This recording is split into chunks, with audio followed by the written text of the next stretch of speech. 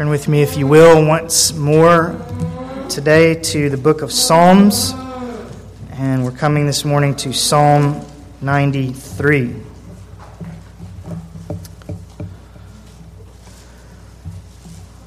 Psalm 93. Father, as we come again to your word, I pray very simply that you would speak. God, you do speak, obviously, in your word, whether we hear it or not. So perhaps the best thing that we should pray is that you would help us to hear, to listen, to believe, to rejoice, to obey. Come by your Holy Spirit and help me speak your words today and help us hear. We ask in Jesus' name. Amen.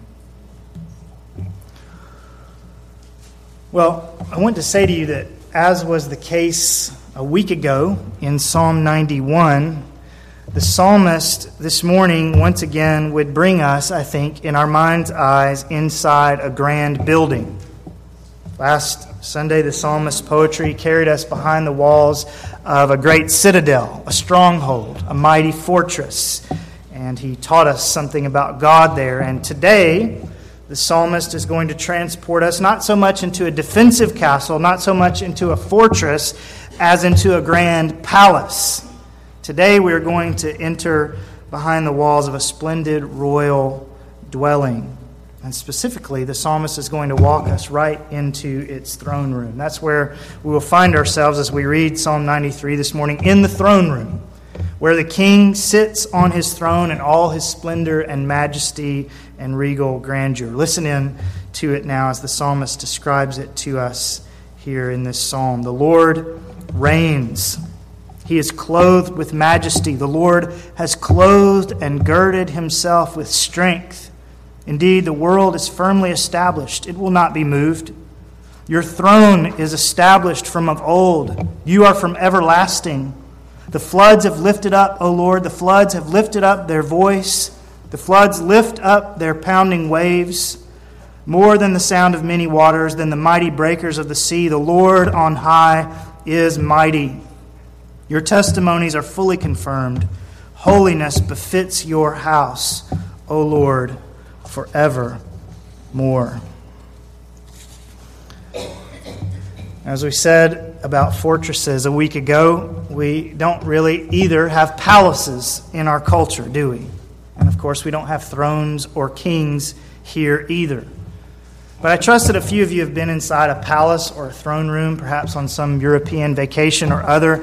And most of the rest of you will have seen such things, at least in photographs or in films, or read about them in books, so that you will be able to follow the psalmist inside this morning and see in your mind's eye what he's describing to us. A house, the Lord's house, verse 5, in which sits a throne, verse 2, and one seated on it. So just take yourself there now into this grand royal palace, into its magnificent throne room, where the king sits in all of his majesty, verse 1. In fact, that's really what the psalmist wants us to see this morning. Not so much the palace or the throne room, but the king to whom they belong. Isn't that the focus of this psalm? The king? The Lord reigns, the psalmist says in verse 1. The Lord reigns, or another way to translate it according to the NASB footnote is, the Lord has assumed kingship. And that translation, the Lord has assumed kingship, is what got me really realizing that that's what the psalmist is describing here. He's describing a king seated on a throne in his house. The Lord has taken his throne. He has sat down in his royal majesty. He has assumed kingship. The Lord reigns. That's where the psalmist would focus our attention this morning. He would have us say, as we read the 93rd Psalm, the same thing that the prophet Isaiah said in the 6th chapter of his prophecy. I saw the Lord sitting on a throne, lofty and exalted. That's the picture of this psalm as well. That's the purpose of this psalm, to help us see the Lord sitting on his throne, to help us see him in his royal splendor, to help us see him as king. king over all creation, king over his own house, king over our individual lives. The Lord reigns. The Lord has assumed kingship. And the psalmist describes the Lord who reigns beautifully in this psalm. And I just want to walk you through this marvelous depiction of our king. Noticing, first of all, the king's clothing. The king's clothing in verse 1. The Lord reigns. He is clothed with majesty. The Lord has clothed and girded himself with strength. Now, it's interesting that the king should be described as wearing clothing, since the king, namely the Lord, does not have a body, right? God is spirit. God is not flesh like we are. Now, of course, he became flesh in the person of Jesus Christ. I know that, but I don't think that's what the psalmist is referring to here when he speaks of the Lord being clothed with majesty. The psalmist is referring to God on his heavenly throne, God who is without a physical body, and yet who is somehow clothed splendidly, just like you might see an earthly king in all of his magnificent royal robes and crown and so on. The Lord reigns. He is clothed with majesty. Clothed with majesty. What does all this mean? What is this majesty that God is clothed with? If it's not the sort of dazzling outerwear that we might find in an earthly throne room, how does the invisible God clothe himself? What does the King of the universe wear, so to speak, to convey just how splendid he is? Well, it's possible that the psalmist has in mind here things like the pillar of fire and the pillar of cloud by which God made his presence known to the people of Israel in those days of old. God is not a pillar of fire, and he is not a pillar of cloud, but he wrapped himself in these things like garments and came to the Israelites in this garb so that they would know his presence among them. And it was a majestic presence, wasn't it? The fire and the cloud must have been amazing to see, don't you think? What an awesome sight to be out in the wilderness, moving through the desert as God led his people for those 40 years, and to see one or other of these great wonders, this great fire, this great cloud moving through the landscape. Or so many years later, to see the cloud filling the temple when Solomon dedicated it to the Lord. Or to hear the Lord speaking to Moses from the midst of a burning bush. Or to see not only cloud and fire, but we might also think of what Isaiah saw that day in Isaiah chapter 6. He doesn't tell us exactly what God himself looked like when he saw the Lord, but he does speak of his clothing, doesn't he? The train of his robe, Isaiah says, filling the temple. And once again, the living God, making himself known in a visible way, clothing himself so that his people can see his presence with them, though they cannot see him. And when he clothes himself like this, it is so often with majesty, with grandeur, with beauty. And maybe this is what the psalmist has in mind when he speaks of God being clothed with majesty. That when God chose in the Old Testament to wrap himself in a visible cloak, to manifest his presence with his people, it was sometimes a majestic sight to behold. A picture of how awesome must be the God who robes himself in such splendor. And that's the point, isn't it? Not just the majesty of the clothing, but what the majesty of the clothing says about the one who's wearing it. That's why kings wear what they wear, isn't it? And that's why God cloaks himself in majesty. If God's robe is so splendid, in other words, if his robe fills the temple, if his robe is made of fire or the most magnificent cloud, then what must God himself be like? What must the one be like who is fit to wear such beautiful garments? He is clothed in majesty because he himself is so majestic. And along those lines, it may also be so that when the psalmist speaks of God being clothed with majesty, that he may not just have in mind the visible ways that God sometimes made his presence known, but he may be thinking of God's very character traits themselves as God's clothing. The New Testament uses clothing language to speak of our character traits, doesn't it? Colossians 3:12, so as those who have been chosen of God, holy and beloved, put on a heart of compassion, kindness, humility, gentleness, and patience. Put these things on. Put these character traits on like clothing, in other words.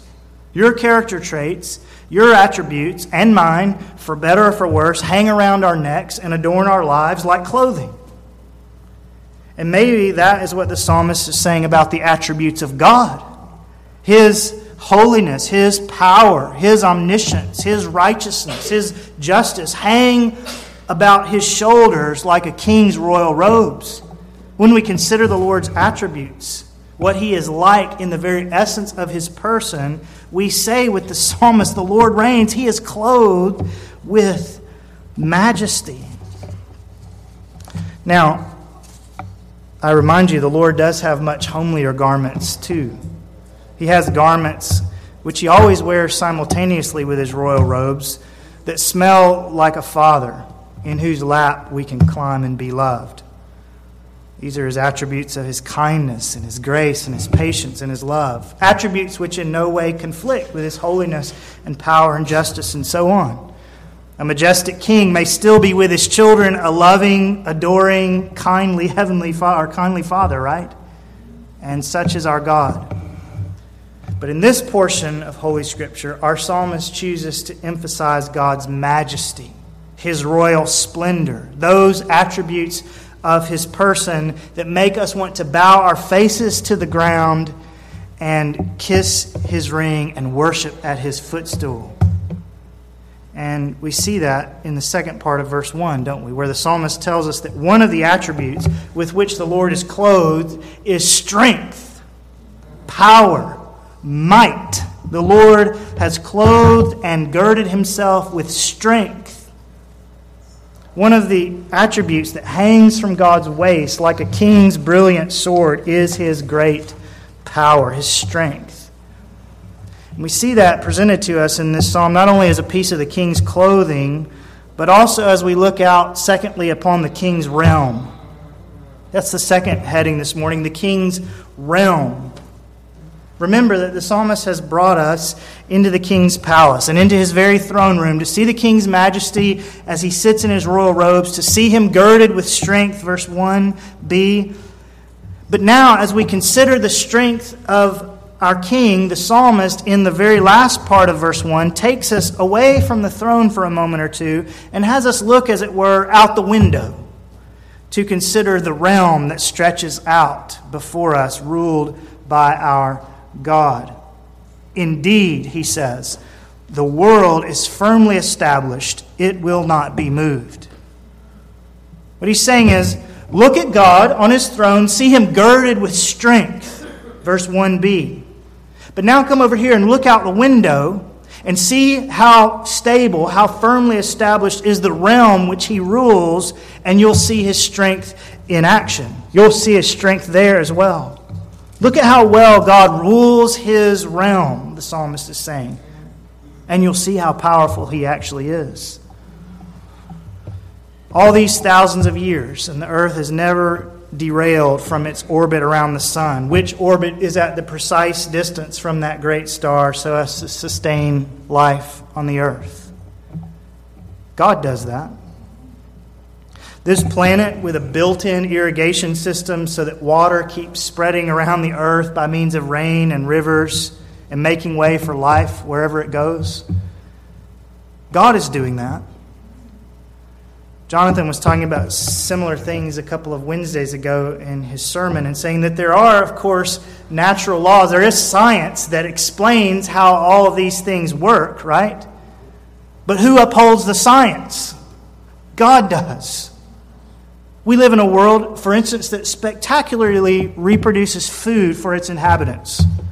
We live in a world where one tomato seed planted into the ground and watered can produce dozens of tomatoes, each of which tomatoes contains several more seeds, each of which seeds has the potential to produce dozens more tomatoes and hundreds more seeds, and on and on and on and on.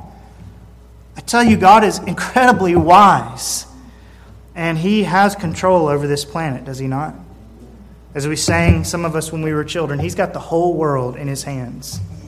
He really does. Indeed, the world is firmly established. It will not be moved. The earth is not going to implode upon itself. The world is not going to cease to exist until God says that it shall be so. The planet and really the universe in which the planet hangs are completely under control of our Almighty God. Now, that doesn't mean that there aren't disturbances from time to time. In fact, verse 3 mentions one of them, doesn't it? The floods have lifted up, O Lord. The floods have lifted up their voice. The floods lift up their pounding waves. I thought God was in control, but when I look out the window of His throne room and I see the seas beyond, they look out of control. There's a storm, and it looks like destruction is sure. And there are times like that, aren't there? Where creation seems to be out of control, where it is out of control from a human standpoint, and we can't do anything to stop it. When I read Psalm 93:3, for instance, I can't help but think of the hurricanes and the tsunamis that we have all witnessed on the television and seen on the internet in the last decade, doing horrific damage and with power that no one and nothing in this world can curb, much less stop. And when I look out the window of God's palace and see that taking place in the distance, the floods rising, the waves pounding, can I still say that God is in absolute control? Can I still say, verse 1, the world is firmly established, it will not be moved? Doesn't seem like I can, but according to verse 4, yes, I can say that. More than the sound of many waters, than the mighty breakers of the sea, the Lord on high is mighty. More than the waters, the Lord on high is mighty. The Lord is more powerful than the typhoons, more powerful than the tidal waves. And anytime He wants, He can simply speak a word and they'll be still. We see that in Mark chapter 4, don't we? Jesus and His disciples are overcome by this great storm on the Sea of Galilee, and the sea is so violent that the disciples are beginning to think they might not ever make it out alive. And maybe we can picture them tugging on the ropes, bailing water like crazy, and doing everything they know how to do, but nothing's going to avail, is it? From their standpoint, things are completely out of control. And then Jesus gets up from His nap and simply speaks the words, "Hush, be still," and the water immediately becomes like glass. More than the sound of many waters, than the mighty breakers of the sea, the Lord on high is mighty. And I tell you, that is true not just of local tempests on a lake like Galilee, but the Lord can do exactly the same with the hurricane and the tidal wave, exactly the same with the forest fire, exactly the same with the tornado, and exactly the same with the man-made disasters that we all create in our lives that are infinitely worse than the atmospheric ones. Now, He does not always do so. God does not always say to the floods, "Hush, be still." And He does not usually tell us why He chooses not to do so. He does not always say why He allows the waves to crash down upon us and does not exercise His power to stop them. But it's not because He doesn't have the power to stop them. The King is absolutely sovereign over His realm. He does whatever He pleases, we're told in Psalm 115. In fact, Psalm 107 teaches us that not only does God have the power to stop the waves, but that He is the one who actually sends them for His own good purposes. Whatever the Lord pleases, He does in heaven and in earth, in the seas and in all deeps. Psalm 135:6.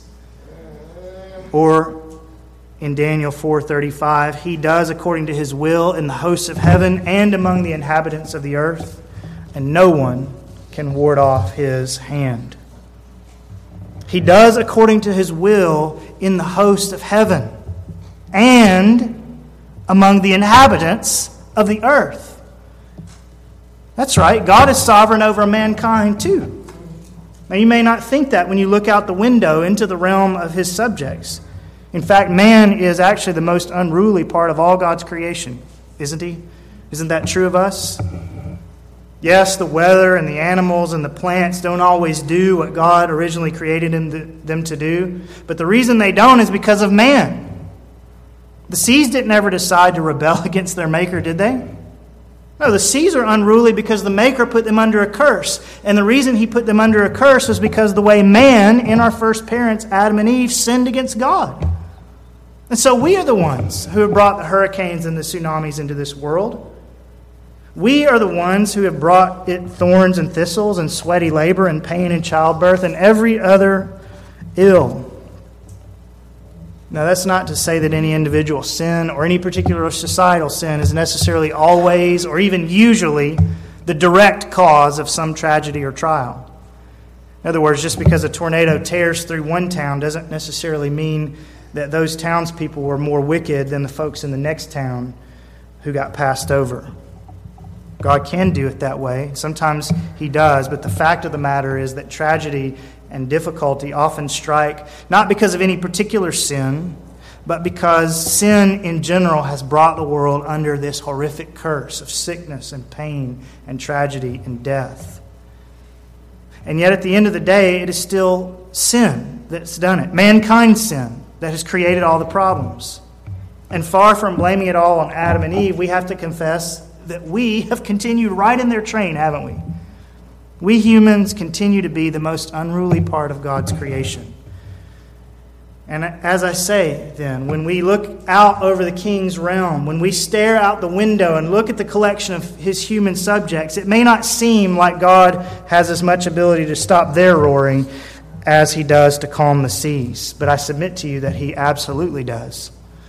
God is absolutely sovereign even over the affairs of men. Anytime He wants, He can stop you or I dead in our tracks, just as Jesus stopped the waves on Galilee that day. Witness Nebuchadnezzar walking around on his roof that day and congratulating himself for all his kingly majesty. Nebuchadnezzar was the kind of man who would have thought Psalm 93 should have been written about him. And he was a powerful man. Who on earth could stand against Nebuchadnezzar? Who could stop his pride and his idolatry and his wickedness? Answer, the great king. Because do you remember the story in Daniel chapter 4? God made that great king think that he was a farm animal. And he spent 7 years out in the fields eating grass like a cow until such time that he recognized, quote, that the Most High is ruler over the realm of mankind and bestows it on whomever He wishes. God is the ruler. God gives to rulers the right to rule, and He does it upon whomever He wishes. And after 7 years, Nebuchadnezzar finally got it. And it was actually he who said those words about the Lord. He does according to His will in the hosts of heaven and among the inhabitants of earth, and no one can ward off His hand. Not even Nebuchadnezzar. No one can ward off His hand. Now, why doesn't God do that with every sinner? God doesn't like sin. God hates sin. Why doesn't He stop us all short like that? Why doesn't He tell us all to hush and be still? Well, perhaps for the same sorts of reasons He doesn't always stop the tidal waves or the typhoons, which reasons we mere mortals are not privy to. But whatever God's reasons for not stopping sin, it's not because He can't. Mankind does not continue in sin and rebellion against God because God is unable to stop it. No, the king is in complete control over his realm. And if you want further evidence that God is sovereign even over the affairs of men, just look at the change He's made in your life, believer. If you know your own heart, you'll know that you didn't save yourself. You didn't come to Christ on your own. You didn't repent of sin because you were so godly. You haven't grown out of certain sin habits because you have such strong willpower. God did those things in you. He gave you the strength of will to say yes to Christ. He gave you the strength of will to say no to sin. He has changed you, hasn't He? He has subdued you. In much gentler ways, perhaps, than He did with Nebuchadnezzar, but He has subdued you if you're in Christ. And He will continue to subdue your sin nature all the way until Jesus comes. And when Jesus comes, it will be more clear to you than ever that mankind was never beyond God's absolute control. Because on that day, every knee will bow of those who are in heaven and on earth and under the earth. And on that day, every tongue will confess that Jesus Christ is Lord, to the glory of God the Father. It's assured. God will make it happen. He is sovereign. On that day, it will be as clear can be that mankind was never any more beyond God's authority than were the waves on Lake Galilee that day. Sometimes He chooses to rest and not to deliver as soon as we think. Sometimes He chooses to rest and not to stop sin when we think He should. But when He decides to stand and to speak, all the earth will obey Him. So look out the window at the King's realm and know this morning that He is in complete control of it all. More than the sound of many waters, than the mighty breakers of the sea, the Lord on high is mighty. So then the King's clothing, which shows us His majesty. The King's realm, which shows us His might. And then thirdly, briefly, let's turn our eyes upon the King's throne. The King's throne in verse 2.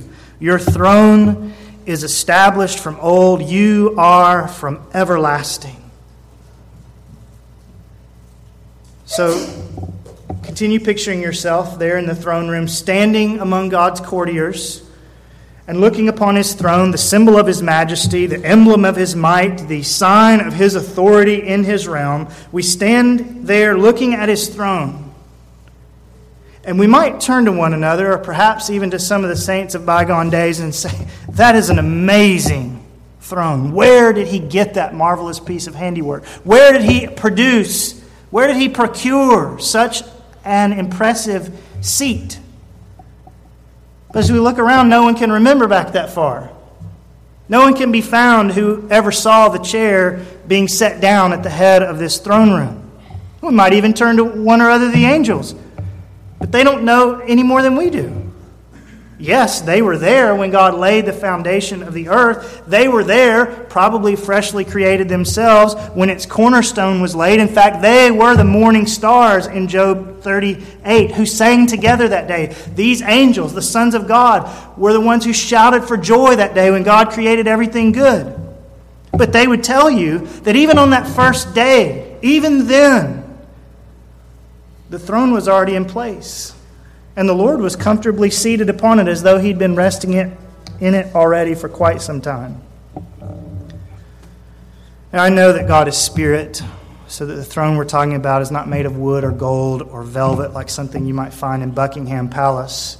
In fact, because God is spirit, His throne may be something like the clothing we talked about in verse 1, more of a metaphor for a truth about God than an actual object in itself. And so my imagining our looking at God's throne and wondering when it was made, I know that's a little bit fanciful, but I hope you get the point. God's throne, whatever it actually may or may not be like, is symbolic of His rule.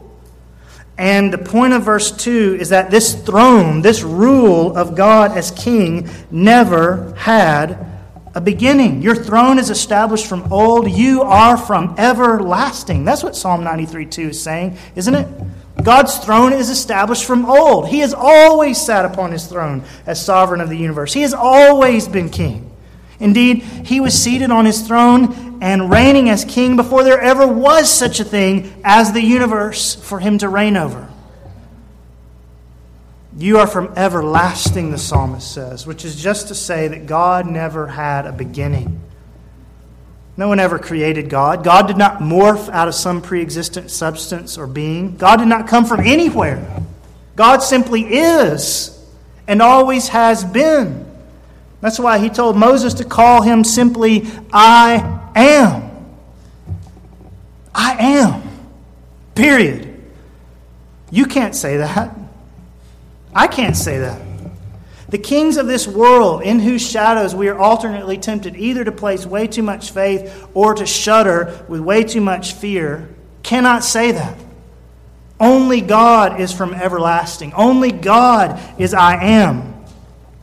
And as I read this week, From the pen of A.W. Tozer, how completely satisfying to turn from our limitations to a God who has none. Our God has no limitations. Our God had no beginning. His throne is the oldest throne that there is. He is, verse 2, from everlasting. And though this psalmist doesn't say it here, Moses in Psalm 90 tells us that our King is not only from everlasting, but to everlasting. Lord, you have been our dwelling place in all generations. Before the mountains were born, or you gave birth to the earth and the world, even from everlasting to everlasting, you are God. And that should be of great comfort to us who are not from everlasting, but who will be to everlasting somewhere. God is so much bigger, so much grander, so much more solid than we often allow ourselves to think. But this psalm puts a rock under our feet, doesn't it? Your throne is established from of old. You are from everlasting. So we've considered the king's clothing, the king's realm, the king's throne, and then let's finally consider the king's words. The king's words in verse 5. Your testimonies are fully confirmed. Or as the English Standard Version translates it, your decrees are very trustworthy. Every king makes decrees, doesn't he? Every king sits on his throne or stands on the great balcony of his castle overlooking his subjects below in the courtyard and speaks powerfully to the people of his realm as to how he plans to rule them. Every king makes promises to his people. Every king announces his plans to defend and prosper them. Every king issues laws, decrees as to how his kingdom will be ruled. Every king issues his testimonies, verse 5. And every realm listens eagerly to see what the king will promise and what he will announce and what he will decree. But not every king can actually make good on his promises, can he? Some of them never intend to do so, and others who have the best intentions cannot always follow through. And not every king passes wise laws either. Sometimes they pass laws that end up being a burden to their people, or laws that have unintended consequences. But not the king in whose throne room we have been sitting this morning. His testimonies are fully confirmed. His words, in other words, never fail. His decrees have proven true time and time and time again. Joshua, the great general who led the Israelites into the land of promise and who stood at their head as they drove out the pagan peoples and took possession of this land flowing with milk and honey. Joshua, when he came to die, said this to the people of Israel, "Now behold, today I'm going the way of all the earth, and you know in all your hearts and in all your souls that not one word of all the good words which the Lord your God spoke concerning you has failed. All have been fulfilled for you. Not one of them has failed." And that has ever been and ever will be the testimony of God's believing people. Not one word of all the good words which the Lord your God spoke concerning you has failed. His testimonies are fully confirmed. His promises, though they be more grandiose than any earthly king ever dreamed of making, his promises never fall to the ground unfulfilled. His plans never prove unworkable. His laws are never a burden, but rather are fully confirmed to those who take them seriously. Your testimonies are fully confirmed, says the psalmist. Or again in the ESV, your decrees are very trustworthy. Isn't that good to know about our King? Living in America as we do, living in the land where government is to be of the people, by the people, and for the people, we may not always be comfortable talking about kings and decrees and edicts and thrones. We're naturally suspicious of human monarchs and often of human government in general, even democratically elected government. And understandably so. We realize that men will not always follow through on their promises. We realize that many times their plans will be foolish or poorly thought out. We realize that their laws can be unjust, but the king of Psalm 93, the king of the Bible, the king who rules over all the other kings, the king whom we worship in the person of Jesus Christ, of this king, the psalmist says unequivocally, your testimonies are fully confirmed. Your decrees are very trustworthy. You will do what you say you will do. None of your plans, Lord, will be foolhardy. None of them will be poorly conceived. None of your laws will ever be overbearing or unjust. You can trust this king. David puts this so beautifully in Psalm 19. The law of the Lord is perfect, restoring the soul. The testimony of the Lord is sure, making wise the simple. The precepts of the Lord are right, rejoicing the heart. The commandment of the Lord is pure, enlightening the eyes. The fear of the Lord is clean, enduring forever. The judgments of the Lord are true. They are righteous altogether. They are more desirable than gold, yes, than much fine gold, sweeter also than honey and the drippings of the honeycomb. Or more simply, here in Psalm 93, your testimonies are fully confirmed. Now I have to say two more things and say them relatively quickly before we finish. The first is to ask, how do we respond to such a God?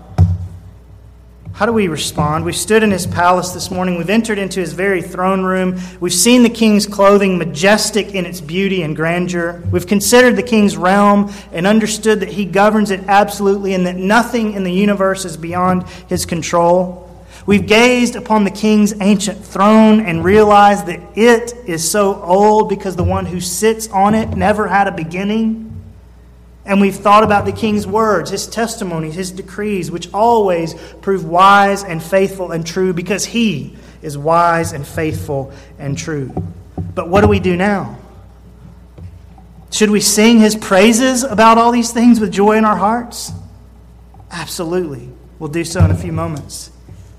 Should we sometimes just sit in silence and awe at this majestic ruler of all that there is? That would be an appropriate response as well. Should we respond by believing his promises more than we've ever done because his testimonies are fully confirmed? Well, greater faith would be a fitting response as well. But I just want you to notice before we leave this psalm what the psalmist says should be the upshot of the vision of God that he has given us this morning. How does the psalmist call upon us to respond to this majestic, mighty, eternal, faithful king? With holiness. Verse 5, with holiness. Holiness befits your house, O Lord, forevermore. He's brought us into the throne room. He's shown us this great king. And then he says to the king, in the hearing of those who are with him, Lord, we're in your house today. We've seen how majestic you are. Holiness befits your house. Holiness. Those who sit in the king's throne room, those who are made his courtiers, those who are given access to his house, must live and serve and worship in that house with clean hands and with pure hearts. If the king that we've been admiring in Psalm 93 is really your king, then what befits you as his subject is to live your life with all zeal to obey his commandments, with all zeal to be holy as he is holy.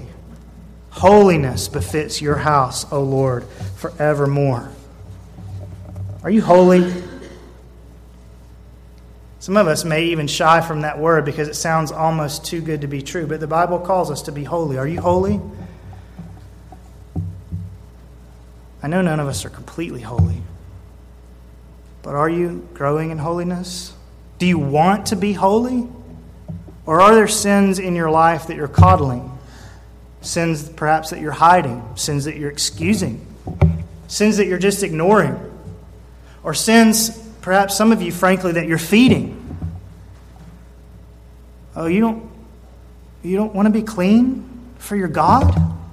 Don't you want to stand before this king day by day with clean garments? Can you really want anything less than that, given how wise and trustworthy and fully confirmed his commandments actually are? Remember this, brothers and sisters. We've seen a spectacular vision of our God today, and we have, if we are in Christ, been called and given the right to dwell in his very house. And the only fitting way to live in the palace of the King is to live holy. Holiness befits your house, O Lord, forevermore. And then let me close with this. We've been marveling today at a God who is sitting on a throne, lofty and exalted. We've been marveling at a God who is bedecked like no king was ever bedecked, in robes of royal splendor and majesty and beauty. We've been marveling at a God who rules over a realm as large as the universe and whose subjects, though unruly, are never beyond his sovereign control. We've been marveling at a God whose promises never fail and whose decrees are never burdensome.